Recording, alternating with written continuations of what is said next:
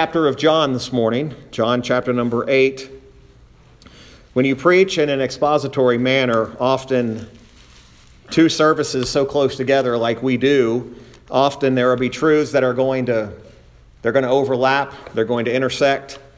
There are truths that are there in one service and they're going to be there the next, and in some ways there are some similarities into what we're looking at this morning.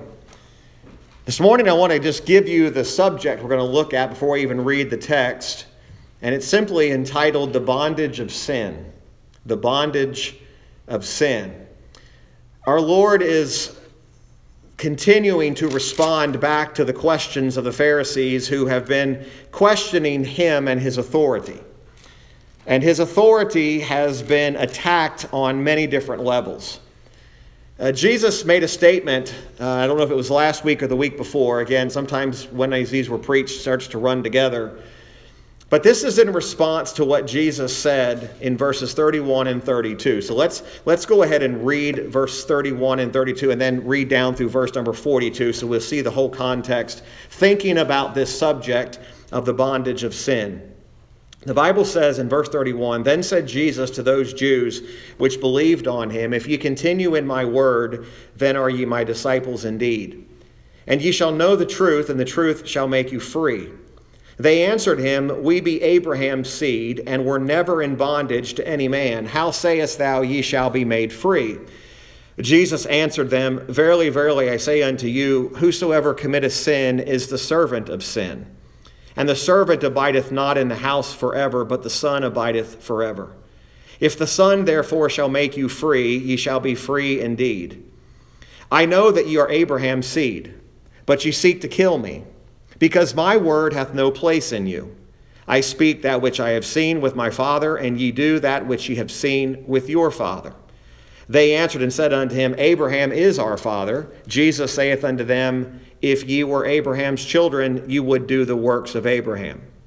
But now ye seek to kill me, a man that hath told you the truth, which I have heard of God. This did not Abraham. Ye do the deeds of your father. Then said they to him, We be not born of fornication. We have one Father, even God. Jesus said unto them, If God were your Father, ye would love me. For I proceeded forth and came from God, neither came I of myself, but he sent me. Jesus uses two words. He uses a number of words repeated, but there are two words he mentions in this text. He uses the word truth and he uses the word free. We live in a day and age today which you don't go many days or hours without hearing people talk about their need to be free and the truth. Sadly, in our day and age, truth has become a little bit obscured. People look in the face of truth and decide, I don't really want the truth because the truth doesn't fit my narrative. The truth doesn't line up with how I see the world. The truth doesn't fit my perspective. But Jesus is speaking about two steadfast and certain things. What freedom is and what truth is. They are, when they come to the things of God, they are not multifaceted. Truth is truth and free is free. Jesus is not speaking in so much the physical realm as he is the spiritual realm. But the question that's asked in verse 33, in response to Jesus' statement of knowing the truth and the truth shall make you free in verse 32, is really what alarms us as we see the Jews' thought process as to what freedom was and what truth is. Verse 33, they answered him and said, We be Abraham's seed, and were never in bondage to any man. How sayest thou, you shall be made free? This is the reply to Jesus saying, giving a wonderful truth that simply says this, You'll know the truth if you continue in my word from verse 31, and the truth shall make you free. If you were to put out a call in this nation and even in this town and in society and say, Do you want free? Nearly everybody would raise their hand and say, Yeah, I'll take free. We're vastly moving towards a society that wants everything for free, right? I'm not going to go too far on this, but free is a word that everybody wants to hear. When I go to the store, I want free. When I go to work, I want free. I want freedom. Jesus doesn't disconnect the freedom from the truth. As a matter of fact, true freedom is in the truth. Yet we have a society that wants free but doesn't want the truth. I think that's an accurate description of society. I want free, but I don't want the truth. If you were to ask the same question, do you want truth?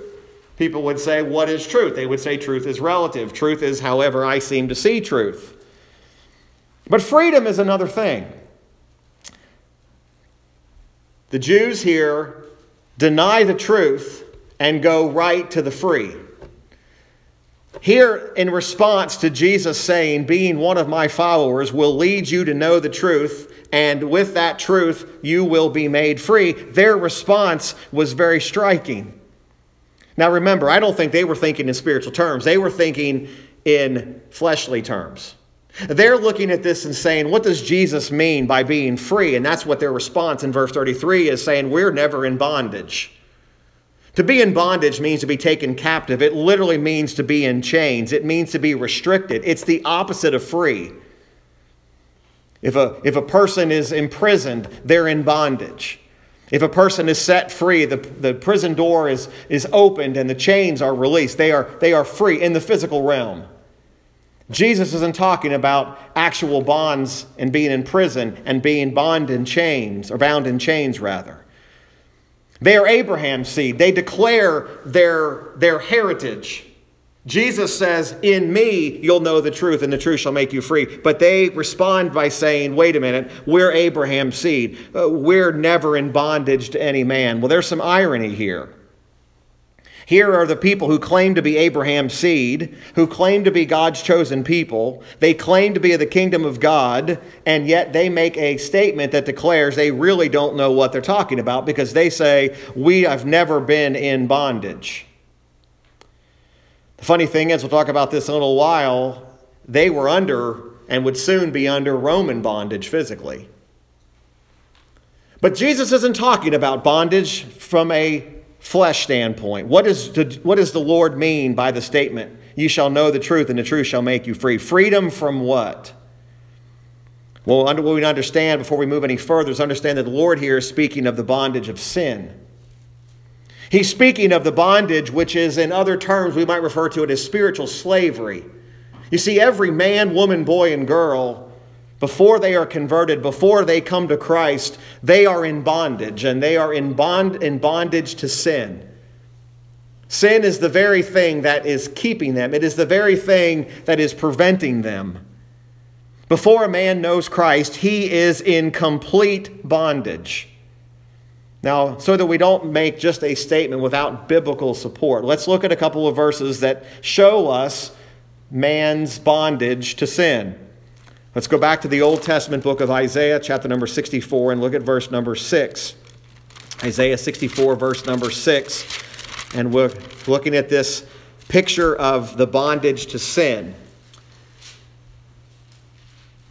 The Bible tells us in the book of Isaiah 64, verse 6, the Bible says, very familiar verse, but we are all as an unclean thing, and all our righteousnesses are as filthy rags. And we all do fade as a leaf, and our iniquities, like the wind, have taken us away. An unclean thing is a reference to something that is impure. In the Old Testament, it would be something that was ceremonially impure. In other words, something that could not be received as part of a sacrifice, something that would not be accepted.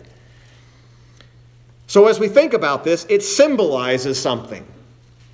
Something that is ceremonially impure or something that is defiled has a consequence. It breaks fellowship. Sin breaks fellowship with God. If I'm bound in sin, I have no fellowship with God. As the scripture reading in 1 John 1.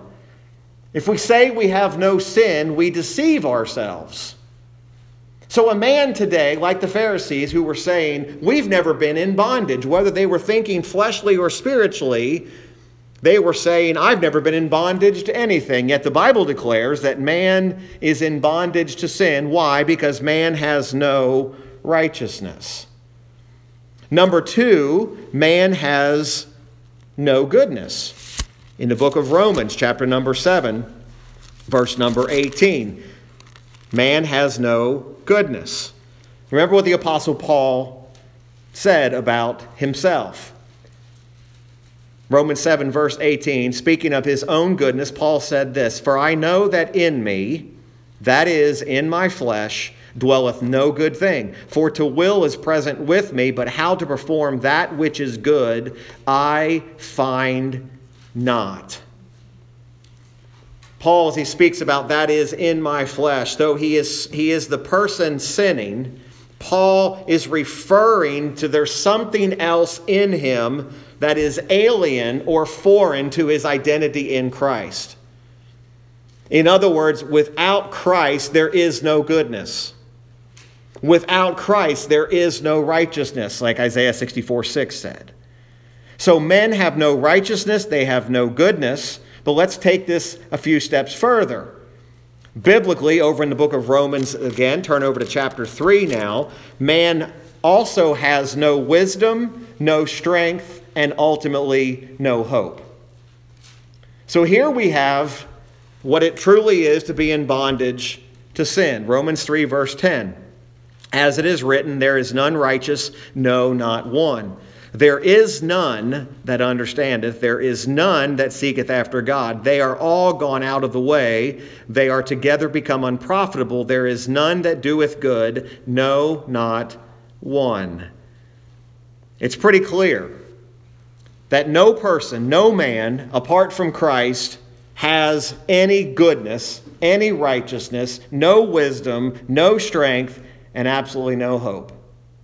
So with that being our standing, with that being man's standing, what is man ultimately under? He is under the curse of the law. He is bound to the law's demands. He's a prisoner.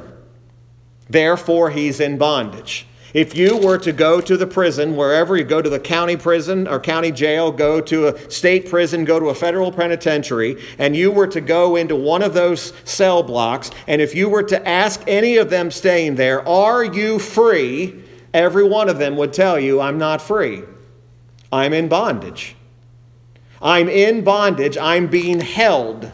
I'm being captive. Now, some of them will tell you, I'm here because I deserve it. Others will tell you I'm innocent. There are cases that have happened where people are imprisoned unjustly. There was a technicality. But for the most part, nobody in prison is going to say, I'm free. Why do they know they're not free? Because they know they can't leave. They know that there are prison bars around them. They know that there is razor wire on the outside, that even if they get outside of the building and get into the yard, as it's called, they're never going to get out. They know they're in bondage. They know that they are not free. Spiritually speaking, it's hard to see the bonds. But what does it tell us in 2 Peter 2, verse 19? The Bible tells us about this very specifically. 2 Peter 2, verse 19. Peter, as he's writing here, of course, he's dealing with false prophets. He's dealing with false doctrine and how it was influencing the church and how it was affecting the morality of the church. This statement is made near the end in verse 19. While they promise them liberty, that's what the false prophets do, they themselves are the servants of corruption. For of whom a man is overcome, of the same is he brought in bondage. Servants brought in bondage. They are slaved. They are slaves, or we might say enslaved to sin. In other words, it is a bond that you cannot break. If you are in bondage to sin, there is nothing you can do to break that bond. Just like the prisoner can do nothing to give himself free.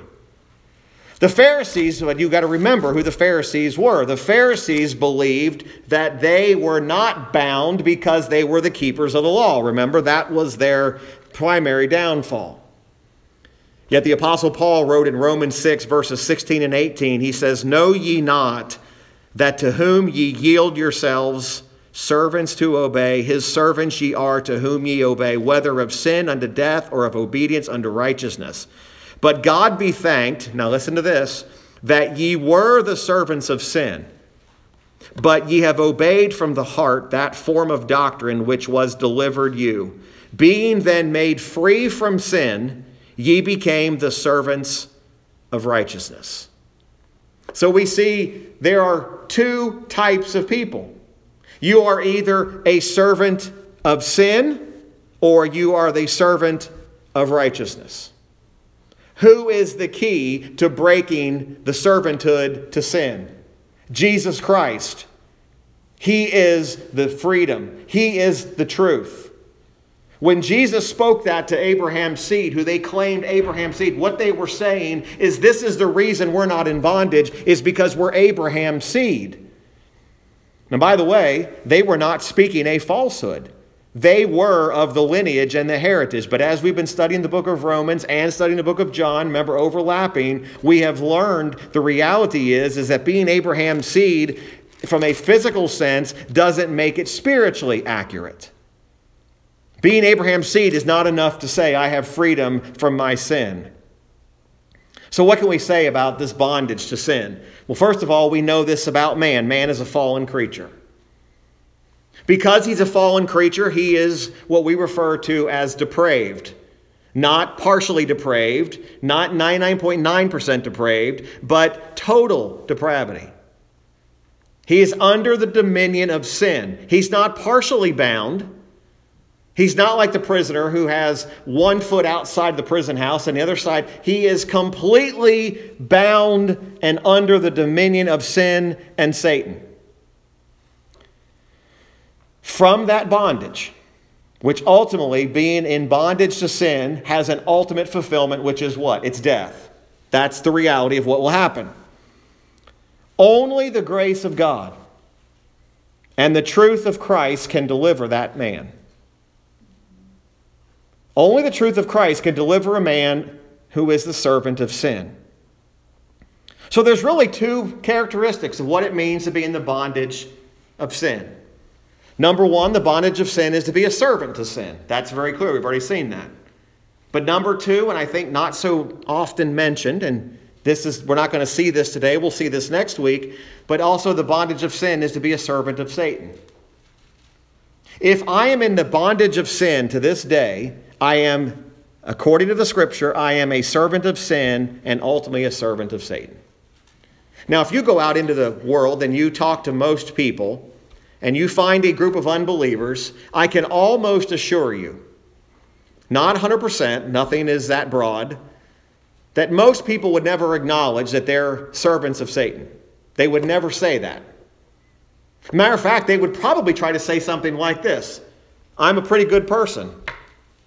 Ultimately, when we're confronted with sin, often we confront back with why we're not so bad. So someone says, you're a servant of Satan. You're a servant of sin. No, I'm not that bad. And we say, I'm not as bad as the person next to me, right? My neighbor, now not my neighbors, really, my coworker, that's really bad. Because we're not going to admit that. So what was the Jews doing here? When Jesus talked about this, he immediately turns it on them and they say, we're Abraham's seed. Basically saying, we don't need to be made free. We're not in bondage because we're Abraham's seed. Folks, this is the same rationale that you get in the world today. They're not using terminology like that. They're not saying I'm Abraham's seed. No, they're saying I'm not bad enough. I'm not a servant of sin and I'm not a servant of Satan. Because I'm not that bad. The reality is the bondage of sin, the Bible says, is to be a servant of sin. Go back to what Jesus says. Look again at verse 33 of John 8. They answered him, we be Abraham's seed, and were never in bondage. Not only are they not now, they've never been in bondage. That would be like you and I who are saved today saying, we were never servants of sin. But yet biblically, before we became the servant of righteousness, we were the servant of sin. Sin had dominion over us. Everything we did was with a desire to please our sinful appetites. Everything. That's why man scoffs at total depravity. Like I said, even in our religious circles today, people, even churches, are afraid to admit about total depravity. They want to say, no, there's a sliver of goodness, and that sliver of goodness is what led me to finally call on Christ. If you think that it was your 99.9% total depravity and that just small percentage that actually is the goodness that led you to call on Christ, you don't understand the Scriptures. Your depravity did nothing to call on Christ. It was only by the grace of God that you desired to call on Christ. It wasn't because some goodness popped up all of a sudden. These Pharisees are proving total depravity by saying, listen, we don't need to be made free. We're not in bondage. We're Abraham's seed. Now again, did they make a true statement? Yeah, they were Abraham's seed. But the problem was, Abraham's seed in the flesh was not the source of freedom. But look what they say, again, in verse 33. We're not in bondage to every man. How sayest thou, ye shall be made free? Almost, how dare you tell us we need to be made free? They would soon find out, and later on we would read, as I mentioned to you, they would find themselves in bondage to the Romans. And later, some of these same Jews would be the ones that would say something like this: we have no king but Caesar. They would actually be in bondage and then acknowledge that they were okay with their bondage. They would say, we have no king but Caesar. We'd rather have Caesar than Christ. Proving once again that the bondage of sin, they were still enslaved by it. Men are not concerned when they wish to resist Christ. As a matter of fact, they will do everything they can, then believe on him. These Pharisees were displaying to us what depravity does. Depravity sees the face of truth and says, I'm going to do everything I can to resist it. That's why it's so foolish to actually begin to think that that's what was convinced to finally call on Christ, that your depravity actually had a little glimmer of hope pop into it. No, we've already seen man has no righteousness, he has no goodness, he has no wisdom, he has no strength, he has no hope. It's only by the grace of God that the truth enlightens him. Jesus is standing there as the truth. And folks, I don't think we see the significance of this often. Here, the truth, the way, the truth, and the life. Jesus himself is standing before them. He's announcing, I'm the truth, and they still did everything they could to resist him. I've heard people say that about their own bondage to sin. They'll say, look, if Christ was standing right here, I'd believe on him. No, they wouldn't. Even if Christ came bodily and stood behind this pulpit today, and there were people here who were still in unbelief, just his presence would not make you any more likely to finally come to Christ. Because the Word of God is the Word of God. It is his word speaking. It is as if Christ himself is speaking. Here the Pharisees are actually standing before the Son of God, and they say, we're not in bondage. Jesus answers them in verse 34, and he says, Jesus answered, verily, verily, I say unto you, whosoever committeth sin is the servant of sin. Now immediately we go to that, and they say, wait a minute, I know I still sin. Does that mean I'm the servant of sin? This is habitual sin. This is habitually living as if you are not a free man. This would be like the person, again, pardon these crude illustrations. These are the kind of things that come into my mind. But this would be like the person who's been released from prison but yet continues to want to get back in. It's the man that, as they let him outside the gates, they give him the brown paper bag with a little bit of money and say, the bus stop's down there. And he says, no, I'd rather get back in.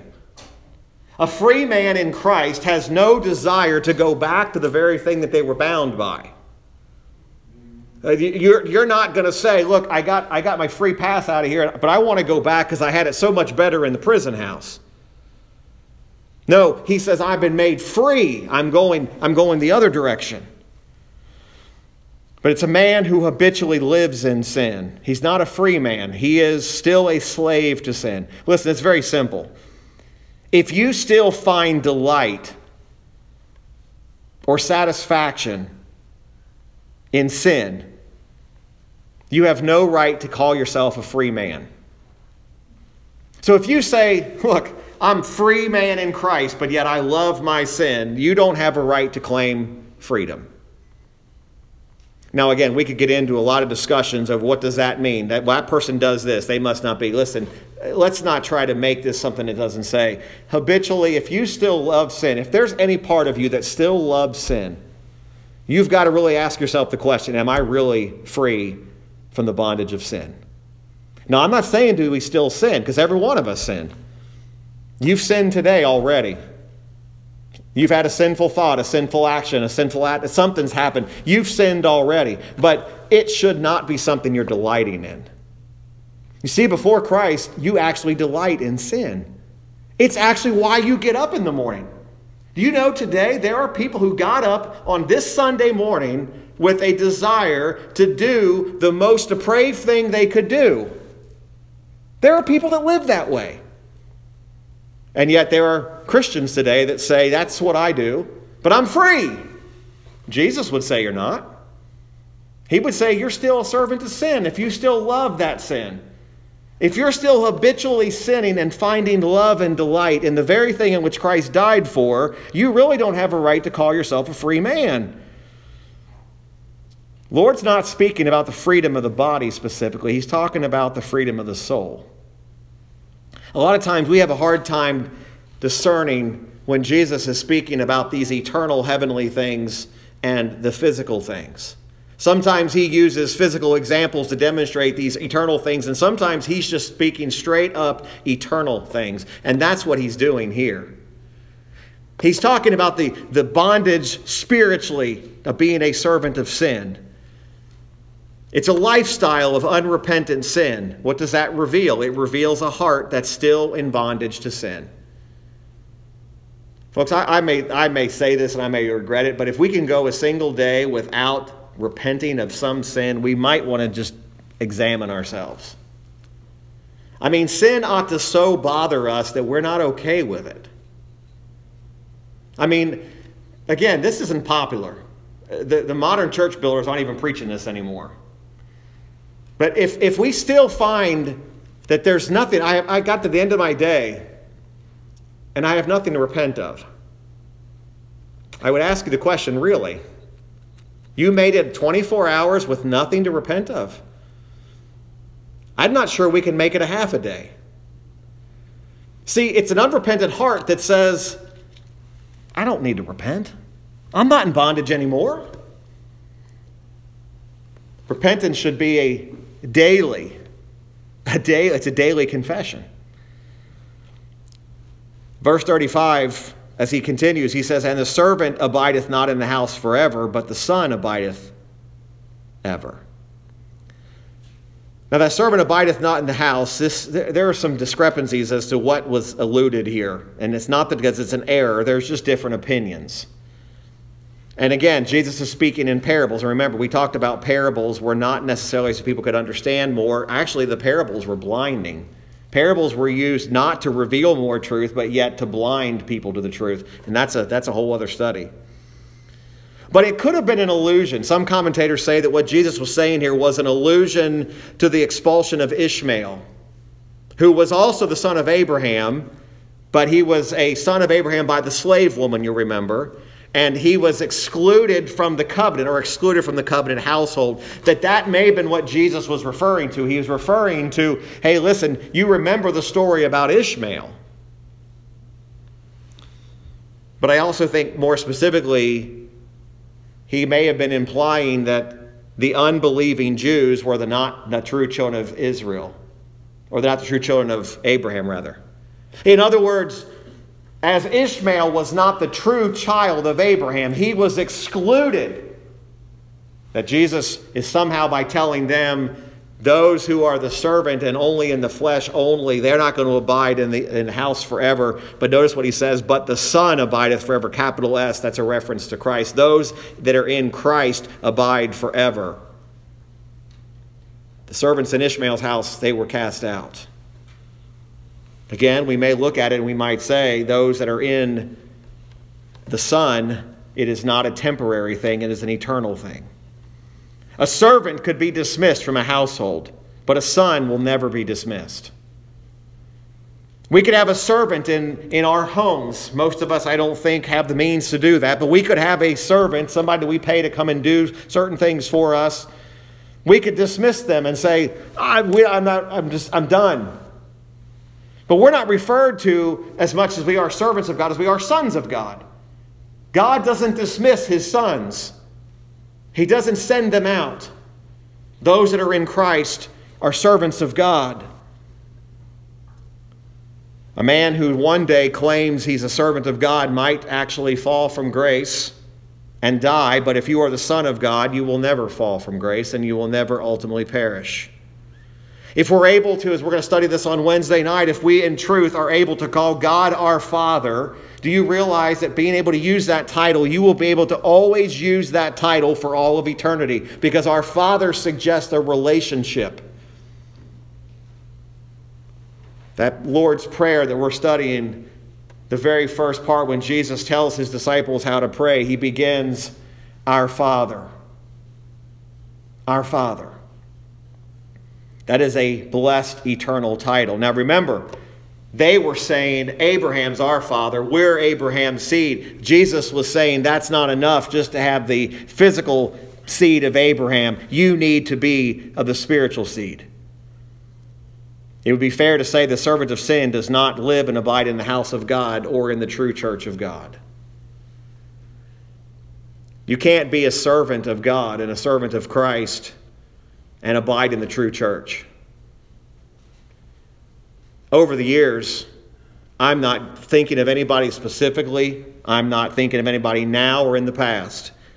But I would dare say that there have been experiences, all of us, that we have sat next to or maybe been that person who was claiming to have been a child of God but yet was still in the bondage of sin, even on a church membership roll. Being a member of a church doesn't mean you're not still a servant in a bondage of sin. So many people say, the way I'm going to break my sin problem is I'm going to join that church. And because we've done such a horrible job, we've basically just said, listen, all it requires now is just make a profession of faith, and if you say you're saved, we're going to believe you're saved. And church rolls have filled up with people who are not the servants of righteousness, they're still the servants of sin. There's never been a conversion. And again, I'm not thinking about anybody in particular, because only God knows that. But coming to church, being on a membership roll, does not break the bonds of sin. Coming and paying your dues doesn't break the bonds of sin. Only Christ can do that. It's interesting that Jesus was basically saying, you'll know the truth. If you knew the truth, you'd know me. And they didn't know him. So the bondage of sin is to be a servant of sin. Number two, the bondage of sin is to be a servant of Satan. And we're going to just build the foundation for this, and then we'll look at the rest of this next week. But look what he says in verse 36. He repeats what he said in verse 32. Oh, and now he expands. If the Son, therefore, shall make you free, ye shall be free indeed. Let's understand something today. Only Christ alone has the ability to rescue people from their bonds of sin. When we say things like, in Christ alone, my hope is found, when we sing that song, we're not just singing that God is my only hope to give me a prosperous life today. We're talking about in Christ alone is the only way to rescue me from being a servant of sin. But even more specifically, being a servant of Satan. Again, no unbeliever typically says, I'm a servant of Satan. What's scary, it's actually scary. There are Satan worshipers out there. You folks realize this, right? It's actually real. Now, there are people that actually intentionally say, we are servants of Satan. And they meet regularly. They actually call themselves the Church of Satan. I mean, think about that for just a moment. What the church is, how blasphemous that is. The church of Satan. The church is Christ and Christ alone. What Jesus is going to say to these Pharisees next week, well, we'll see it, is absolutely mind-blowing what he's accusing them of. He is basically telling them, you are part of the church of Satan. Because he says, you're of your father the devil. Your father is who you have likeness to. Your father is who you do the deeds of. For a child of God, our Father, we do the acts and the deeds of what our Heavenly Father is, not of what Satan is. But he says here in verse 36 that if you have freedom of sonship, you are free from the bondage not only of sin, but you are free from the bondage of Satan. There is no one as free in the household of God than his children. There is no one as free in the God the Father's household than his children are. If the Son, therefore, shall make you free, you shall be free indeed. But look what he says. I know that ye are Abraham's seed. So here he acknowledges, I know that you Jews, you are of Abraham. He doesn't say that's not right, you're making a false accusation. But look what he says. I know you're of Abraham's seed, but you seek to kill me. And here's where Jesus begins to really lay the foundation of what he's getting ready to say. Notice that last phrase. Because my word hath no place in you. Now, if the word of God has no place in a person, doesn't that make them the servant of that which is anti-God or anti-Christ? Absolutely. If the word has no place in me, then I'm a servant of whoever has that place. The servant of God, the word of God, is in me. It has a place in me. The Father of believers has believers for his children. He says, if you were Abraham's children, and he'll go on further, he said, you would do the works of Abraham. He says, you're not even doing that. There's no place. My word has no place in you. Verse 38, I speak that which I have seen with my Father, and ye do that which ye have seen with your father. In other words, the things I'm speaking of come from my Father. The things you do and the things you say come from your Father. Notice a very subtle difference. Capital F when Jesus says my Father, lowercase f when he says your Father. What Jesus is declaring is your Father's not my Father. My Father is Almighty God. Your Father is someone else. Now, he's not identified him yet. He's going to do that in a later verse, but he's laying the foundation by saying we don't share the same Father. Folks, again, I'm trying not to get too far off base here, but it is highly and completely inappropriate for a person who doesn't know God to pray, Our Father. There are churches, denominations all over this world who pray that Lord's Prayer as a means that an act of grace has taken place. They're saying it in a repetitious manner as just a means. They don't even have the right to call him their Father because he's not. Jesus is telling them very carefully, you don't have the right to call yourself a free man because you don't have the truth. My word has no place in you, and we don't even have the same Father. Your Father is not my Father. Our Lord admits, yes, you're Abraham's seed according to the flesh, but you're proving that you're not Abraham's seed in a spiritual sense. You're nothing like the Father who you claim is your Father. This is a fair statement. Men always act according to their nature. Men always act according to their nature. A polluted fountain never produces pure water. The book of James talks about that. We looked at that a few weeks ago on Wednesday. It's not going to produce something that it isn't. Men always act according to what their nature is. When a man is still outside of Christ, he's going to act as his nature is. That's what the Apostle Paul was writing about in Romans when he said, I don't do the things that I want to do. He was acting outside. But Jesus, as he says, they respond to him in verse 39, they answered and said unto him, Abraham is our father. Jesus saith unto them, if ye were Abraham's children, ye would do the works of Abraham. He's basically saying, if he was truly your father, you would do the works, and you're not even doing the works of Abraham. But now ye seek to kill me. Here it is. A man that hath told you the truth, which I have heard of God, this did not Abraham. Jesus had not even told them who their father was, but as a rule, men will do the deeds of their father. How do you test the claims of someone? It's very simple. You test the claims of who they are by how like their father they are. My father's in heaven now, but when my dad was alive, if I was to say that I'm his son, there would have been characteristics that people would have immediately said, yes, I see the likeness. Not just physical likeness, mannerisms. There are things, you know how they say when you're a kid that you're going to be just like your parents? It does happen. I look in the mirror every day and I see things of my dad. I see my dad. I even see myself beginning to think like my dad thought. Things that when I was a teenager who knew it all. How many of you were teenagers who knew it all? Who now I look and I say, that's the way I think now. There's a likeness now. There's a striking likeness to my dad. Occasionally people will tell me, wow, you look like your dad. You sound like him. I only give that illustration not to glorify him, but to tell you that as children of God, there ought to be a striking likeness to who our Father really is. If you claim God is your Father, but you live like Satan, it's not going to be believable.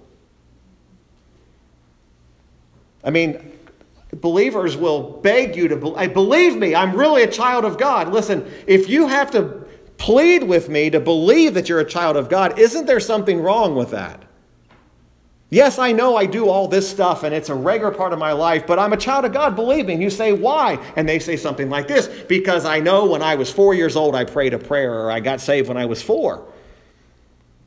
Maybe you did, but there sure isn't a likeness now. You know, no matter what I would try to do, even I would never do this, but even if I tried to say, you know what, that my earthly father who's now in glory, I'm not his son. You realize I could never actually officially denounce myself from him. No matter what happens, even if I said he's not my father, he will always have been my earthly father, no matter what I try to do. I could go and change my name, and I'd still be his son. But why would I want to change my name if that's my father? Why would I not want to identify with the Christ who saved me? This is more in the spiritual realm. Jesus is not just dealing with outward appearances. He's dealing with spiritually. Our Lord tells them that their deeds are not the deeds of Abraham, but the deeds of the devil. Look what he says in verse number 40. He said, but now you seek to kill me, a man that hath told you the truth, which I have heard of God. This did not Abraham. Ye do the deeds of your father. Now, we only know who he's talking about because of what verse 44 says. Then said they to him, we be not born of fornication. We have one Father, even God. There's capital F. They're associated. No, our Father, our God, is the same one you're talking about. But look at verse 42. Jesus said unto them, if God were your Father, ye would what? Love me. Let me put it in modern day vernacular. Jesus is saying, you could tell me all you want, but if you were truly of my Father, you would love me, not seek to kill me. Very simply. It's an amazing people. It's amazing how many people say they love God, but hate the truth. Churches are filled with people who say, I love God, but when you talk about the truth of sin, you talk about the truth of redemption, you talk about the truths, they scatter. I don't love that God. Can I tell you the God of the Old Testament is the God of the New Testament? And there have been so many religious systems that have tried to mess this up and have tried to put God into little branches and say, this is what God used to be, this is what God is now. God is the same yesterday, today, and forever. The God of the Old Testament is the God of the New. And if you believe some of the spiritual theologians that have come up with their own way that God changes according to how man changes, listen, you've completely put God into a God of your own imagination. Sure, that God's lovable. You know why? Because God's there for me. God's doing what I want him to do.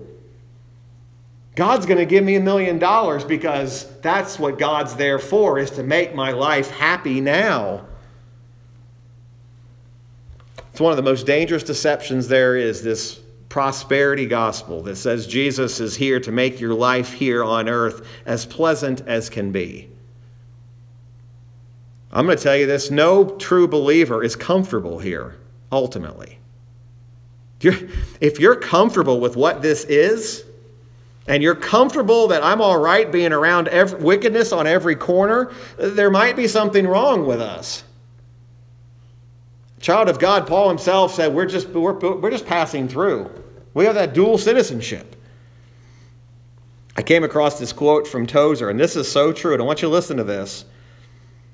The devil is a better theologian than any of us, and is still a devil. See, you think you're smarter than Satan, and you're actually not. He actually knows his theology better than you do, better than I do.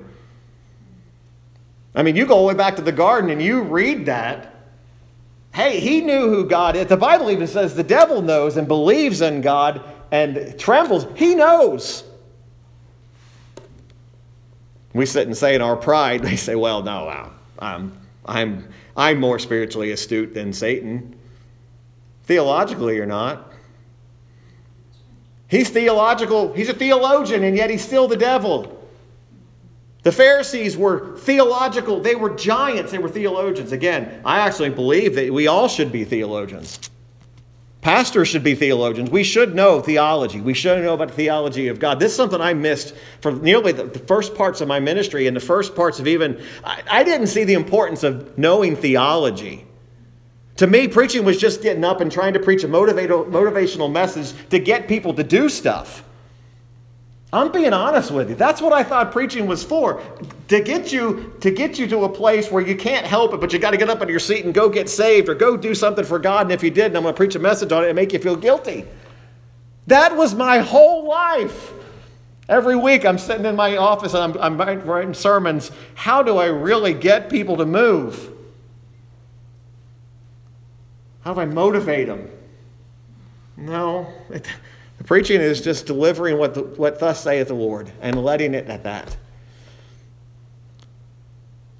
But any man born of God, Jesus says in verse 42, will and must love him. Again, we're not talking about love that's our modern day emotional only love. We're not even talking about a love between a husband and a wife or a mother and their children or a father and their children. We're talking about a love that can only come from the indwelling presence of God. If I'm truly a child of God, I'm going to love the purity of Christ. I'm going to love the loveliness of his character. I'm going to love all of his claims of who he says to be. Christ tells these Jews, he said, you would see me not as someone to kill, but someone to receive. If God is a man's father, that man is going to love Christ. Jesus himself said, I and my Father are one. I came to do the works of my Father. That's what we're here to do, is the works of our Father. We'll pick up next week, but I'm going to leave us with this question. He's going to ask them, why do ye not understand my speech? And he's going to say something very striking, because ye cannot hear my word. Not you will not, but you cannot hear my word. Christ didn't hold back from saying the hard things. Sometimes I think we're afraid to speak to sinners. We're afraid of making them upset. Listen, when we realize what we are broken. We become broken in our sin. By us not giving people the truth because we're afraid it's going to upset them, it's one of the greatest mistakes we're ever going to make. Folks, understand they're in bondage to sin. This is an eternal matter. This is not something that's just going to make their day good or bad. We're talking about eternity. We're talking about being outside of the body of Christ. And again, no doctrine that's preached from this pulpit or preached from this church ought to hinder you in talking to people about the Lord. If you're using the doctrines of election and the doctrines of sovereignty and providence and saying, I don't have to talk to anybody because God ultimately, you believe in something that this church is not propagating. This does not alleviate our responsibility to talk to sinners. We are still to be proclaiming and telling people that they need to be saved. When you go to talk to somebody who's outside the body of Christ, it's not talking to them about the doctrine of election. It's talking to them about the doctrine of sin. It's talking about what the reality of sin does. People accuse people who are theologically strong of being so theologically strong that they're not practical. That's not what true Bible Christianity is. You're practical because your theology and your doctrine is sound. Paul was the most sound doctrinal man you see in all the Scripture. How did he apply it practically? He went out and preached. He talked to people. He didn't sit there and say, I'm just going to watch and see who God saves. No, Paul believed in evangelism. Don't let the word evangelism escape you. Don't let the word gospel preaching. Those are all things we're supposed to be doing. It's not just sitting back, but you cannot evangelize and you cannot preach the gospel unless you preach about sin. You can't give in to the emotional side when someone says, well, my child can't be a sinner. The Bible says they are. How can a person be born? How can they be born a sin? They haven't done anything wrong because you don't understand the depravity of man. If you teach that, listen, they don't become a sinner until they sin, you're already on the wrong doctrinal foot. And folks, there are churches that are teaching that. They're saying they're not a sinner until they actually sin. Well, when does that happen? And then they go to this excuse, well, they have to know they're sinning. That's not what the Bible says. It's a frightening thing to think about being a servant of Satan. It's a frightening thing to think about being a servant of sin, but there is freedom to be found in Christ. Why would Jesus say such important, deep things to religious people who claim to believe in him? Remember, this all started in the people that believed in him. It actually said that back in verse 30. As he spake these words, many believed, but then he said, if you believe on me, you're going to continue in my word. Here's a question for you. Why did Jesus speak differently to them? I want you to chew on this week. Why did he speak differently to them than he did to the woman caught in adultery? Think about it. He dealt with that woman completely different than he dealt with these Jews right here. It's an interesting study. Go back and see. See if you can figure it out. You won't, but see if you can figure it out. Because you're going to try to find, here's what you're going to do. You're going to try to find there's a reason, a human reason, why he didn't speak to her the same way he spoke to them. You're going to try to find a human reaction. You're going to say, well, she was more worthy. No. What was it? It's one of those mysteries of God. Listen, one of the grandest things we're ever going to do is ask ourselves the question, have I actually submitted to what God says about me?